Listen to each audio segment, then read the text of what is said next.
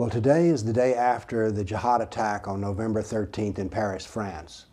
And although it's early, I would like to talk to you about the same characters who do the same things in every Jihad attack. I call it the politically correct version of Jihad. So let's see what's being talked about.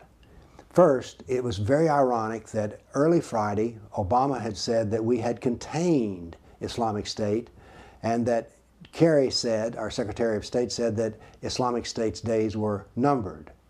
Well, not so numbered at all.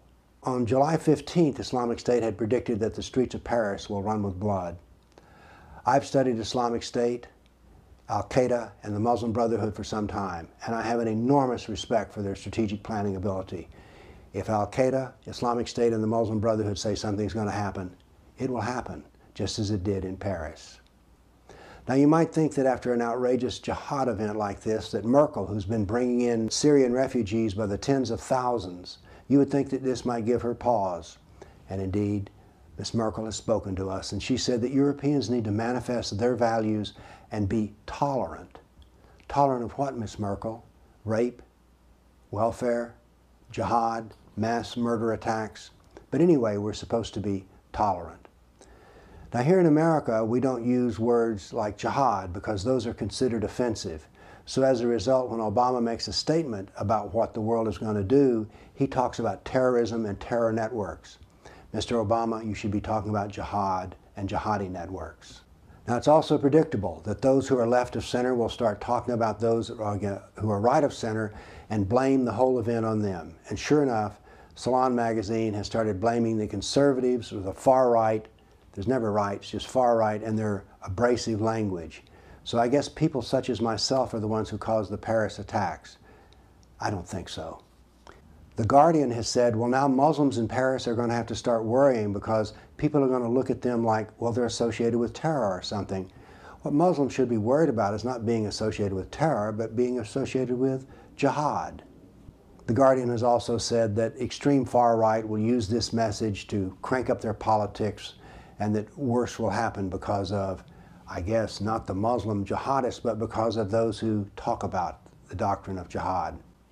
Religious leaders in America will talk about the religion of peace and how they know Muslims and how we're all members of the same family of Abraham.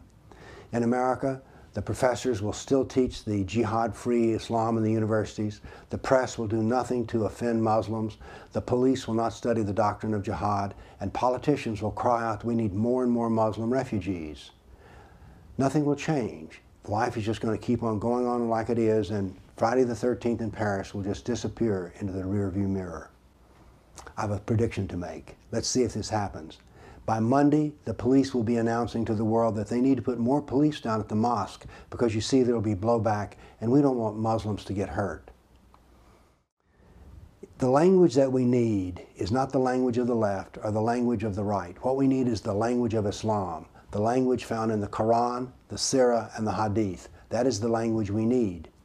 If we're going to seek understanding of what happens in mass murder such as this, we need to study the doctrine of jihad, because Muhammad was a jihadist, and he laid out exactly what is to happen in jihad. And what has happened in Paris, France, is exactly what should be happening in jihad. The kafir, the non-Muslim, shall be brought to fear Islam and therefore yield to its Sharia demands. When it comes to language, what I have to say to you is study the Quran, the Sirah, the Hadith, so that you too can adopt a precise language, so that you won't use words like terror, but instead will use words like jihad. You'll understand the concept of civilizational war, because that's what's happening in France. This is not merely a murder of a few people. This is a war against the civilization of Europe. And if we don't wake up, we will lose the war. Thank you.